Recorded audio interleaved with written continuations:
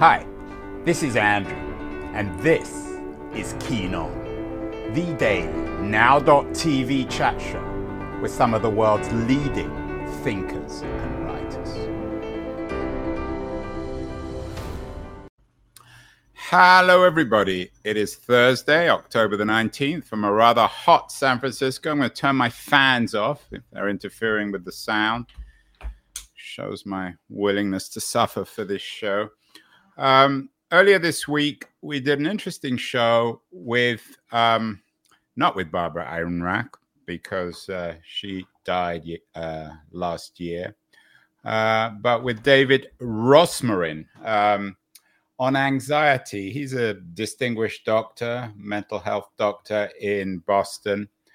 And he came on the show to celebrate a new book he's written called Thriving with Anxiety. He believes that America has been over-medicalized in terms of anxiety.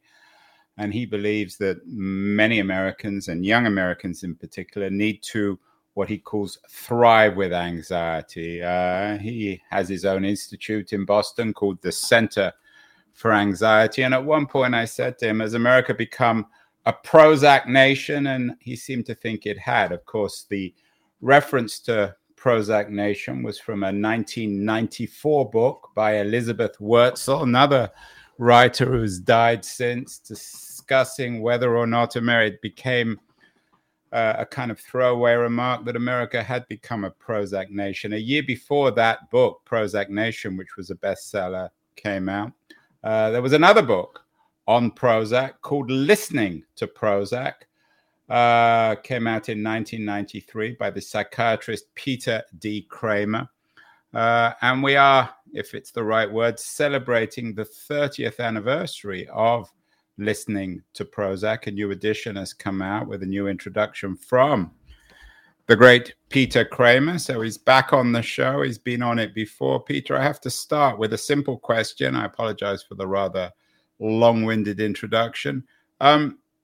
Over the last 30 years since you wrote Listening to Prozac, has America become a Prozac nation? It has to some extent. We certainly write a lot more prescriptions for antidepressants than we did. When I wrote this new introduction and afterwards, I tried to get a sense of what the increased use of antidepressants has been.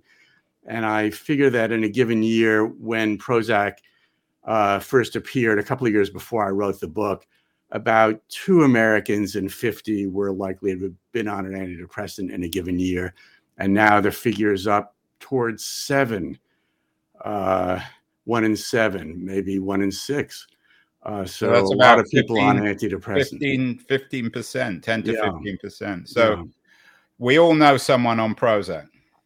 Yeah, or something like it. There have been plenty of Me Too drugs since. So yes. Was your book a warning, Peter? Was it as a kind of, I guess, medical futurism of a type? It was quite controversial. Not everybody agreed, but it was a bestseller.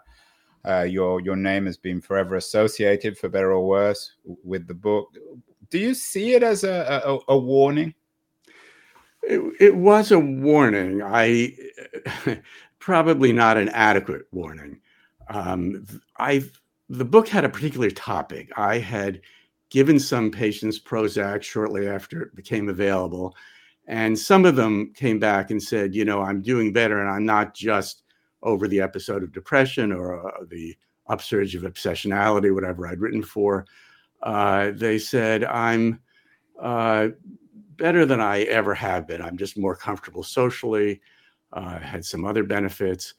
And these patients also seem to think the medicine defined them, that some of their obsessive traits that they thought were carefully nurtured parts of personality seemed just to disappear. They felt more comfortable without them, and they let the medicine define them, saying that those were sort of ailments, injuries, biological happenstance. So that was really the basis for the book. But when I saw how well those patients did, I warned that I suspected we would become subject as doctors to diagnostic bracket creep, which was what I called it. That is, we would define more things as depression in order to justify using this kind of medication. So that was the warning. When I say inadequate, I don't think I understood how extensive the acceptance of these medicines would be. You know, I thought we would use them more, but I don't think as much more as we ended up using them. Now, there were a number of factors at play in that increase. One of them was increased research on the harm that depression does. And I think depression turns out, I wrote another book called Against Depression, which is about this issue, turns out to be much more harmful than we thought in the late 1980s, early 1990s. It really affects hormonal glands, bones, blood elements, risks of deaths from heart disease and cancer. Depression turns out to be very debilitating, and that risk extends to fairly low levels of depression, so that some of the expanded use was really based on progress in medicine. Some of it was probably based on the sort of loosening that I predicted. Peter, I'm not sure if you're familiar with the work of Rosmarin. Do you know his work? No. David Rosmarin, but I think I'd be curious as to your take on his book, Thriving with Anxiety. And much has been made, and we've done many shows on what many people call our new age of anxiety, particularly with younger people in COVID and post-COVID America. Has anxiety become a word that's been confused with depression? When people talk about anxiety, are they talking about depression or vice versa, or are these two quite different words? Yeah, I think the conditions are different and in ways that matter. Probably genetically, a lot of the genetic studies show a strong linkage between too much anxiety and depression, so that the disorders, have some biological linkage. There's a lot of theory about what makes some people end up depressed and what makes some end up having anxiety symptoms more. But yeah, I don't know how strict a difference there is. I think although they're both considered spectrum disorders, right? You can have such low levels of depression that you're kind of merging into sadness, ordinary sadness, reasonable reactions to events. But I think depression as a syndrome, the kind of thing where you're, not thinking as quickly, you're not sleeping well, your eating is disturbed, you may be suicidal, that sort of syndromal picture, and there are a number of other elements, really is distinctive. It doesn't merge into sadness that easily, mere sadness. Whereas anxiety is probably much more uniform up and down the scale. So it's, harder to give a cutoff point where you say the anxiety. I mean, clearly there are people who are so disabled by their anxiety that it is an illness, an ailment, something in need of, whatever treatment we're willing to throw at it. But, where the cutoff is, I think, is even harder for anxiety than it is for depression. We are speaking with Peter D. Kramer, the author, back in 1993 of Listening to Prozac, a classic analysis of the impact of Prozac on America and Americans. It's just come out in the 30th anniversary. Peter, how has it affected your life, this book? It shaped your life for better or worse. Did you expect it to have the kind of impact it would have? I certainly did not. I mean, I'd written a prior book, Moments of Engagement, which was very well received and, bought by maybe a few thousand people. When this book came out, just before it came out, I was in San Francisco at a psychiatric conference. And on purpose, the publisher, Viking at the time, sent early copies to bookstores near the convention center. And I was asked to kind of pop over and sign them. And I left the conference, went there, and the bookseller said they had no more copies. It was sold out. And there had been virtually no publicity for this book. I think I'd been on a Pacifica Berkeley station for one interview. The publisher had more volumes coming. That's a punishment to authors when you have to do those Berkeley interviews. It was a pleasure at the time. I'd been writing for years and had never been on a radio show. I was very happy. And so I you came were back pretty the much next. unknown at the time. I mean, you were Yeah. a I was known in professional. psychiatry. I had a trade paper column I'd been writing once a month for years, but outside psychiatry, I'd say I was unknown. And although my aspiration was to be a writer, I chose my editor for listening to Prozac because she was a good editor of fiction and had her promise. There was a competition for this book. And when we sold the book to her, she committed to doing a novel with me, which she did a couple of books later. Very fine editor, Nan Graham. Anyway, I called her up from San Francisco the second time this happened. And I said, I got the message machine. I said, I know you hate hearing this from authors, but I think something's happening. This is kind of remarkable to have the books appear in the bookstore and disappear that same day. And the book went on to become a national and international bestseller. A few countries in Europe, it was a bestseller. So did you get I'm guessing you got a pretty small advance at the time. Yes, I got a very small advance. What's a very small, under $10,000? Yeah, I think it was about 10,000, probably about 3,000 on signing, 3,000 on completion, and 3,000. And how many copies have been sold in the last 30 years? Yeah, I don't know. I mean, somewhere between 500,000 and 1 million. I think it's probably, probably all in. So everyone's done very well out of this book. You've become known, for better or worse, as Mr. Prozac, or certainly Dr. Prozac to you, yeah. Yeah, Mr. Listening to Prozac. Lots of debates about whether you were right or not. In your Wikipedia page, there's a note about a critical review in the New York Review of Books by Sherwin Newland. Other people like the book. The Kirkus reviews thought it was a very good book, continues to think so. Have the debates dogged your professional life? You're now a professor at Brown in the psychiatry and human behavior department. Right. No, not at all. I think the subsequent science did enough to prove me right that I've been pretty much absolved. Were you wrong on anything, Peter? Did you regret anything in the book? Yeah, I mean, I in the afterword, Penguin was very generous. Actually, I'm going to hold up the new image just so you see that they really reworked the book. So this is what the new one looks like. It has a very extensive very extensive forward and afterward behind me. And the forward is about the cultural impact, the kind of things you're asking about, the impact on me, my life. The afterward is about the technical issues. And one thing I imply in the book, it isn't quite said, is that people may have sharper thinking on the medicine. And I think that the consensus now is, yes, that happens, but it's largely due to the disappearance of the depression. It's not an independent effect. Whereas the other thing that I observed, that people became more confident, more socially at ease, more like alpha mammals, that really has been kind of borne out by the research. And it may be one of the primary things that these medicines do. They may, in some studies, they're better at the temperament and personality effects than they are at the antidepressant effects, which also parenthetically are quite substantial. I have another book out called Ordinarily Well, which is about the debate about whether antidepressants work at all. Are they glorified placebos, or are they really specifics for depression?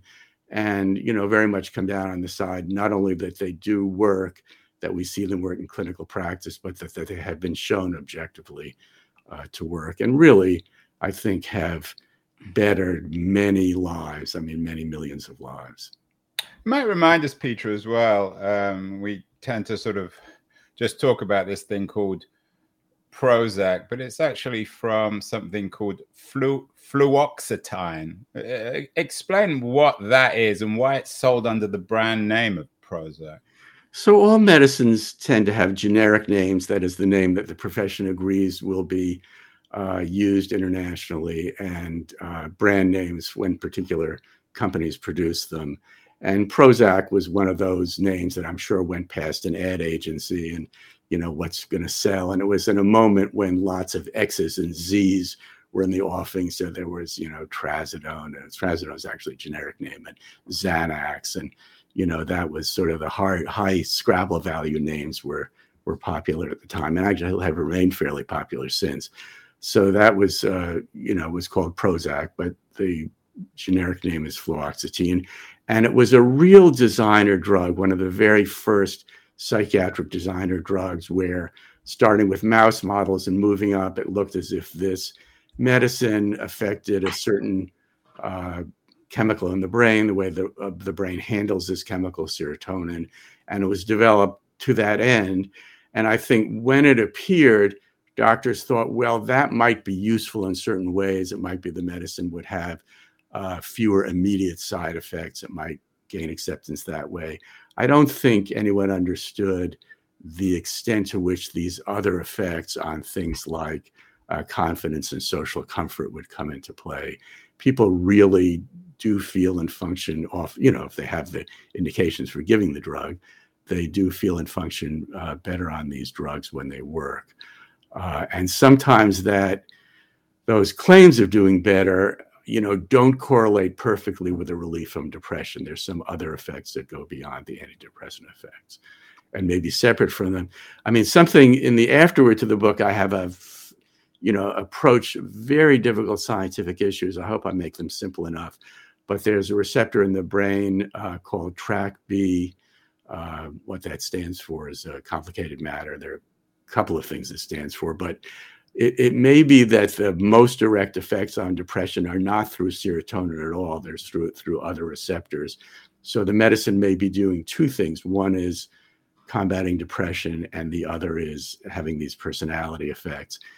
We're very aware of these personality effects now. I think, when I say these. Right. I want to get to the personality effects. I want to take a short break. But before we get there, Peter, in the 30 years since Prozac, a lot of some of the research I was doing before our conversation talked about a new generation of depression drugs. Are they for real? Are there post-Prozac drugs? Is Prozac still the drug of choice? You call them the designer drug? Well, I think we have a lot of drugs that are probably equally good to Prozac, but in terms of really getting past, the field has been frustrated and frustrating. I think 30 years is a long time before taking a leap. We have a lot of good candidate drugs. Some of them the public's very aware of, the idea that psilocybin or ketamine, some of these drugs that change people's relationship to their consciousness, that those may be useful. I think people are aware of. There's another new drug out that relates to hormones that change in women after they give birth. And these are drugs that are given just for a couple of weeks. And people are expected who were depressed to do well on them for 6, 9, or 12 months before they need another dose. There are actually a number of things being tested that I think are promising. However, none of them is proven in the way that the current, earlier drugs are. There's a funny study of ketamine. So ketamine was used as an anesthetic before it was used in lower doses as an antidepressant. And somebody thought, well, let's do a really blind study where no one knows what's going on. So they took patients who were depressed and had some indication for surgery, like a complex broken leg. And some of the patients they gave standard anesthesia to. Some of them they gave ketamine in the dose that it's given for depression. And if patients needed more anesthetic, that was filled out by other drugs. Well, interestingly, these patients did pretty well post-surgery. Perhaps a lot of post-surgical patients do. They're in less pain and so on. But the standard anesthetic did as well as the ketamine. So when the problem with testing ketamine is people know if they start becoming dissociated and have party drug effects from ketamine. So it's hard to do a blind study where patients don't know whether they're on ketamine. Well, here, because the patients who were anesthetized, they didn't know whether they were on ketamine. They didn't do any better than the patients who weren't on ketamine. I think ketamine is very promising. I think it's going to turn out to work for real. I just mentioned this study as a way of saying it's kind of early going for the post-Prozac drugs. Well, we are listening once again to Prozac with Peter D. Kramer, 30 years after he wrote his original classic study. Listening to Prozac, it's back out with a new intro and postscript from Peter Kramer himself. I want to thank, before we talk a little bit more about personality, I want to thank our sponsor, Liberties, a quarterly journal of culture and politics. All our guests will get an annual subscription. It's a great new publication dealing with all sorts of issues in our culture and politics. Going to run a short ad, and then we'll be back with Peter Kramer to talk about Prozac and perhaps the end of personality. So don't go away, anyone. Beyond the news, the noise, there is nuance, insight. Liberties is not just a journal of ideas. It's a meteor of intelligent substance. It's the place to be for engaged citizens. Politics, opinion, substance. Liberties is a triumph for freedom of thought. A quarterly of urgency, of cultural exploration, of intellectual delight, of immaculate prose. It's invaluable. Subscribe now or find Liberties at your favorite bookseller.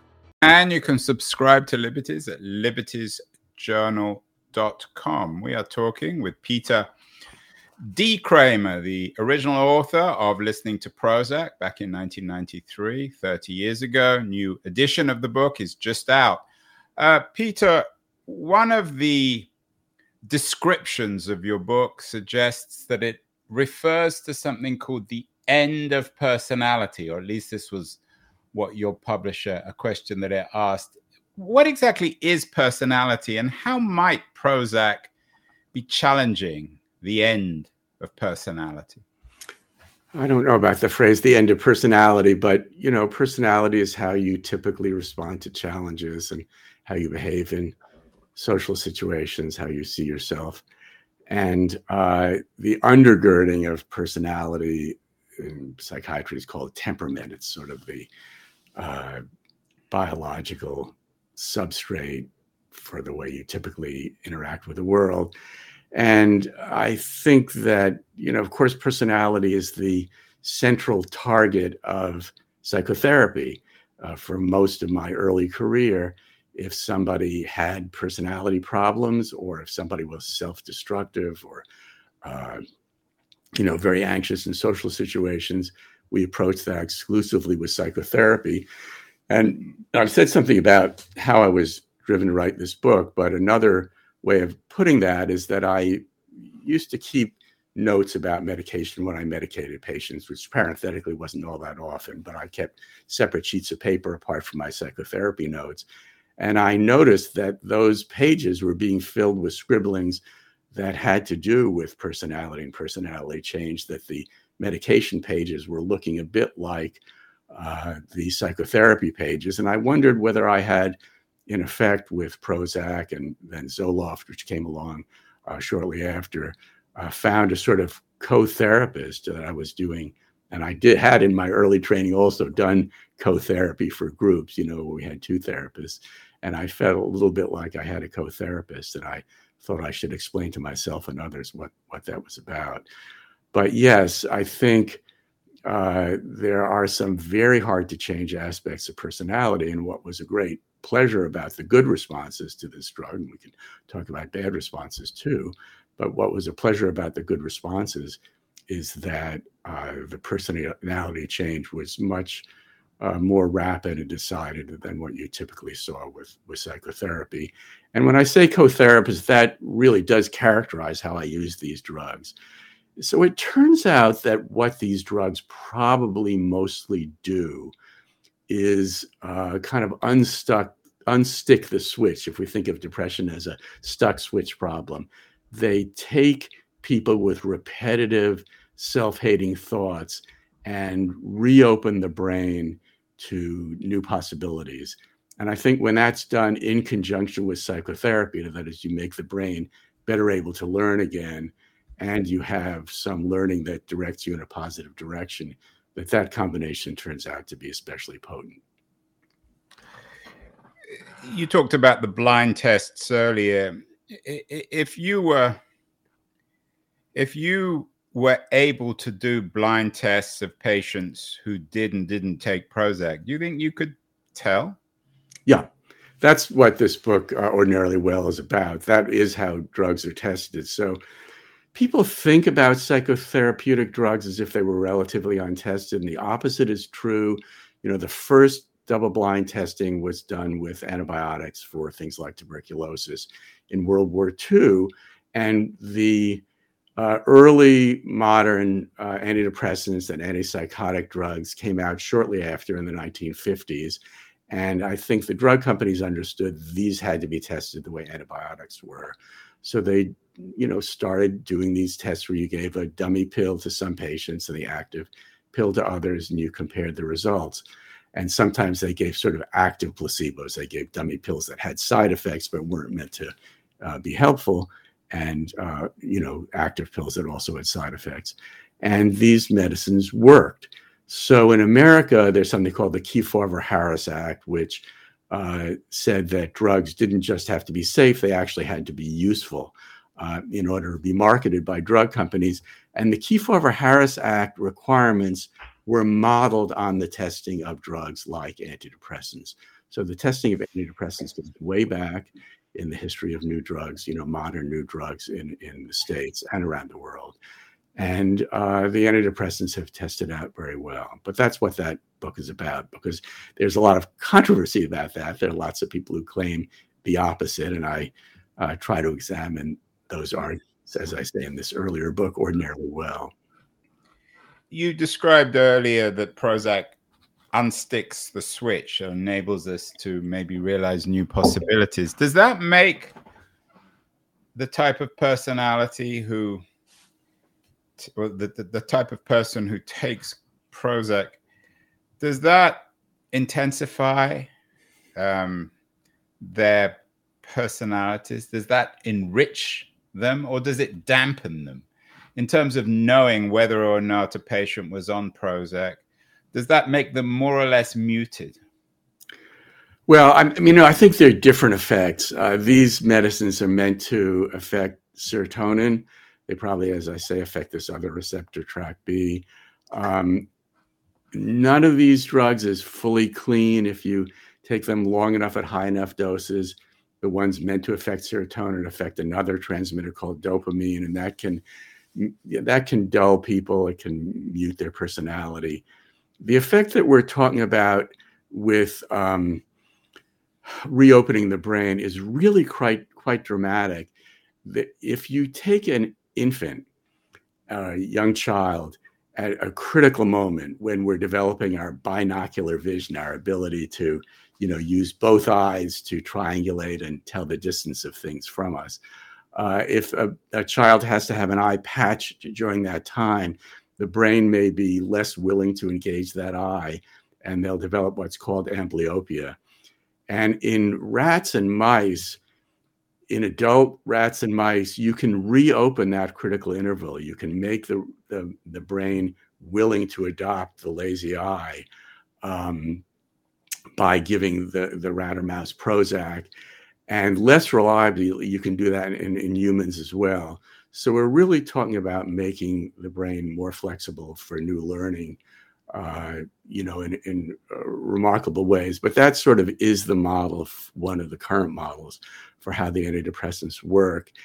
There's some studies out of England showing that very early, before we see strong antidepressant effects, which can take weeks to occur, patients on these medicines see themselves more favorably. They look at images and tell more favorable stories about the images, so that there's some change in sort of affective tone, some change in the way we face the world with these medicines, even before the depression starts to remit.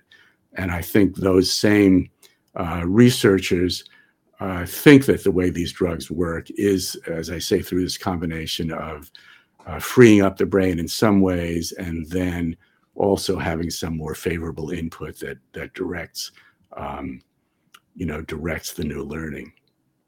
Peter, 50 years before you wrote Listening to Prozac, Huxley, of course, wrote Brave New World, a warning about a society in which everybody was on, if not Prozac, what he called Soma. Yes. Is there a danger there? Are there dystopian elements that Yes, I we mean, warned about? Have they been in some ways realized in the 30 years since Prozac? well, that was the warning also in listening to Prozac, was sort of implicit coercion. You know, if you're in a firm where salespeople have to be, upbeat and assertive, are you going to be pushed into having to take medication to have those personality effects? I wasn't sure that those, I don't think reliably we can just give anyone these medicines and expect those effects, but they're there. So yes, I think that was sort of the worry from the start. And that if we really can mute melancholy across the board, are we going to have a culture that is less tolerant of melancholy? I don't think that has happened. I think we still glorify melancholy in certain ways, and even including ways that are dangerous. I had an intermediate book called Against Depression, Between Ordinarily Well and Listening to Prozac, where I talked a lot about the romanticization of melancholy. But yes, I think those are all risks. We'd like to be better at treating depression. I think, we're happy to face those risks once we're better at the sort of the medical end of this, which is just making depressive episodes shorter and making depression a less recurrent ailment. I mean, that's the real problem with depression, is largely not the single episodes, although obviously those can be awful. But the sense that in a lot of people, depression is sort of a lifelong career, that they have so many recurrences that it's just the dominating feature in their lives. Peter, you and I are of similar generation, what people call the boomer generation. A lot has been made on these generational conflicts, Generation X, Generation Z.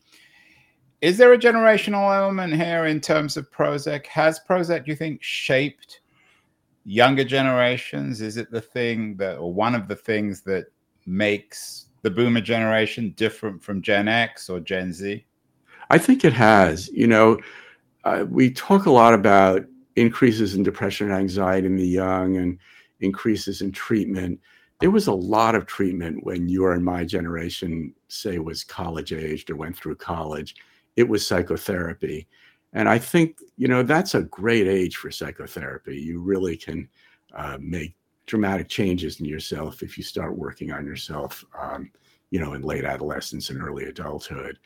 I would say now that lots of students of the same age come into college on Prozac or similar drugs, or are given them fairly rapidly, or they don't have to be at college, but at that age when things go wrong.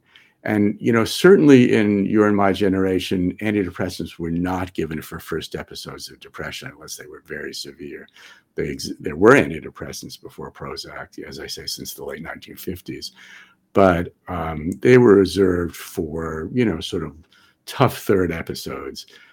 So I think we are seeing a very different way of treating people. Now, in some ways, that's very good. There aren't enough people in the specialty mental health sector, caregivers. It's great that primary care doctors now do a better job of recognizing depression and treating it. But I think there's some downside as well. You've been on the show before, Peter. You wrote a novel. You said that you wrote this first book in order to make yourself a novelist. You've written a number of novels. One about Donald Trump. You were on a year ago talking about what we called, when we made the listener notes, the great man's inner life.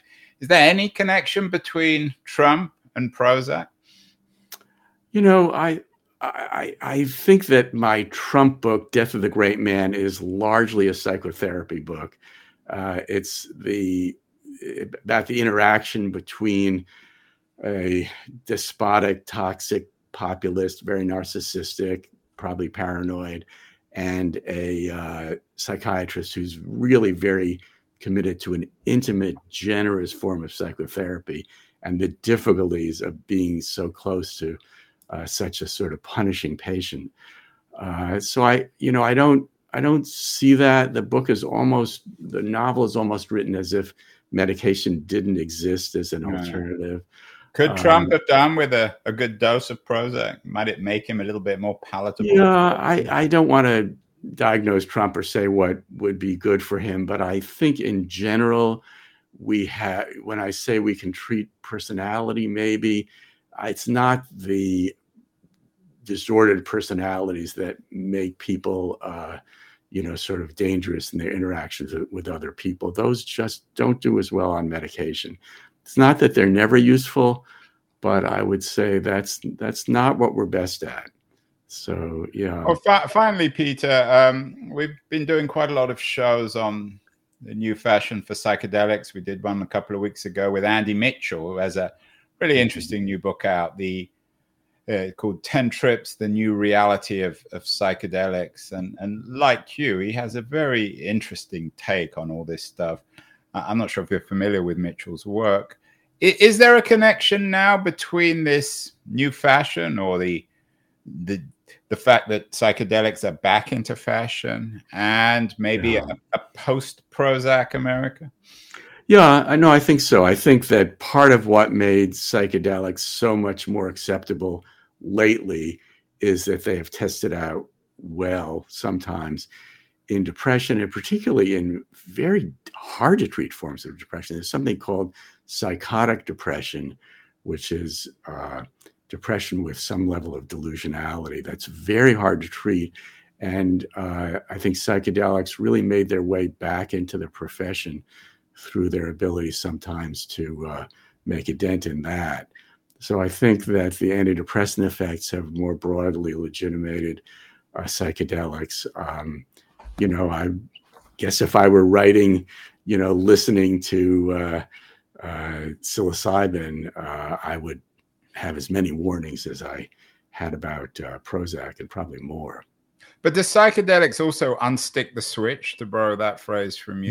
Yes, they absolutely do. So in some of these tests where we find these resetting effects from drugs like Prozac, we find them even more with the psychedelics. That does seem to be, to the extent that these have antidepressant effects, it may be through that same mechanism, and it may be, it may be stronger in the case of psychedelics.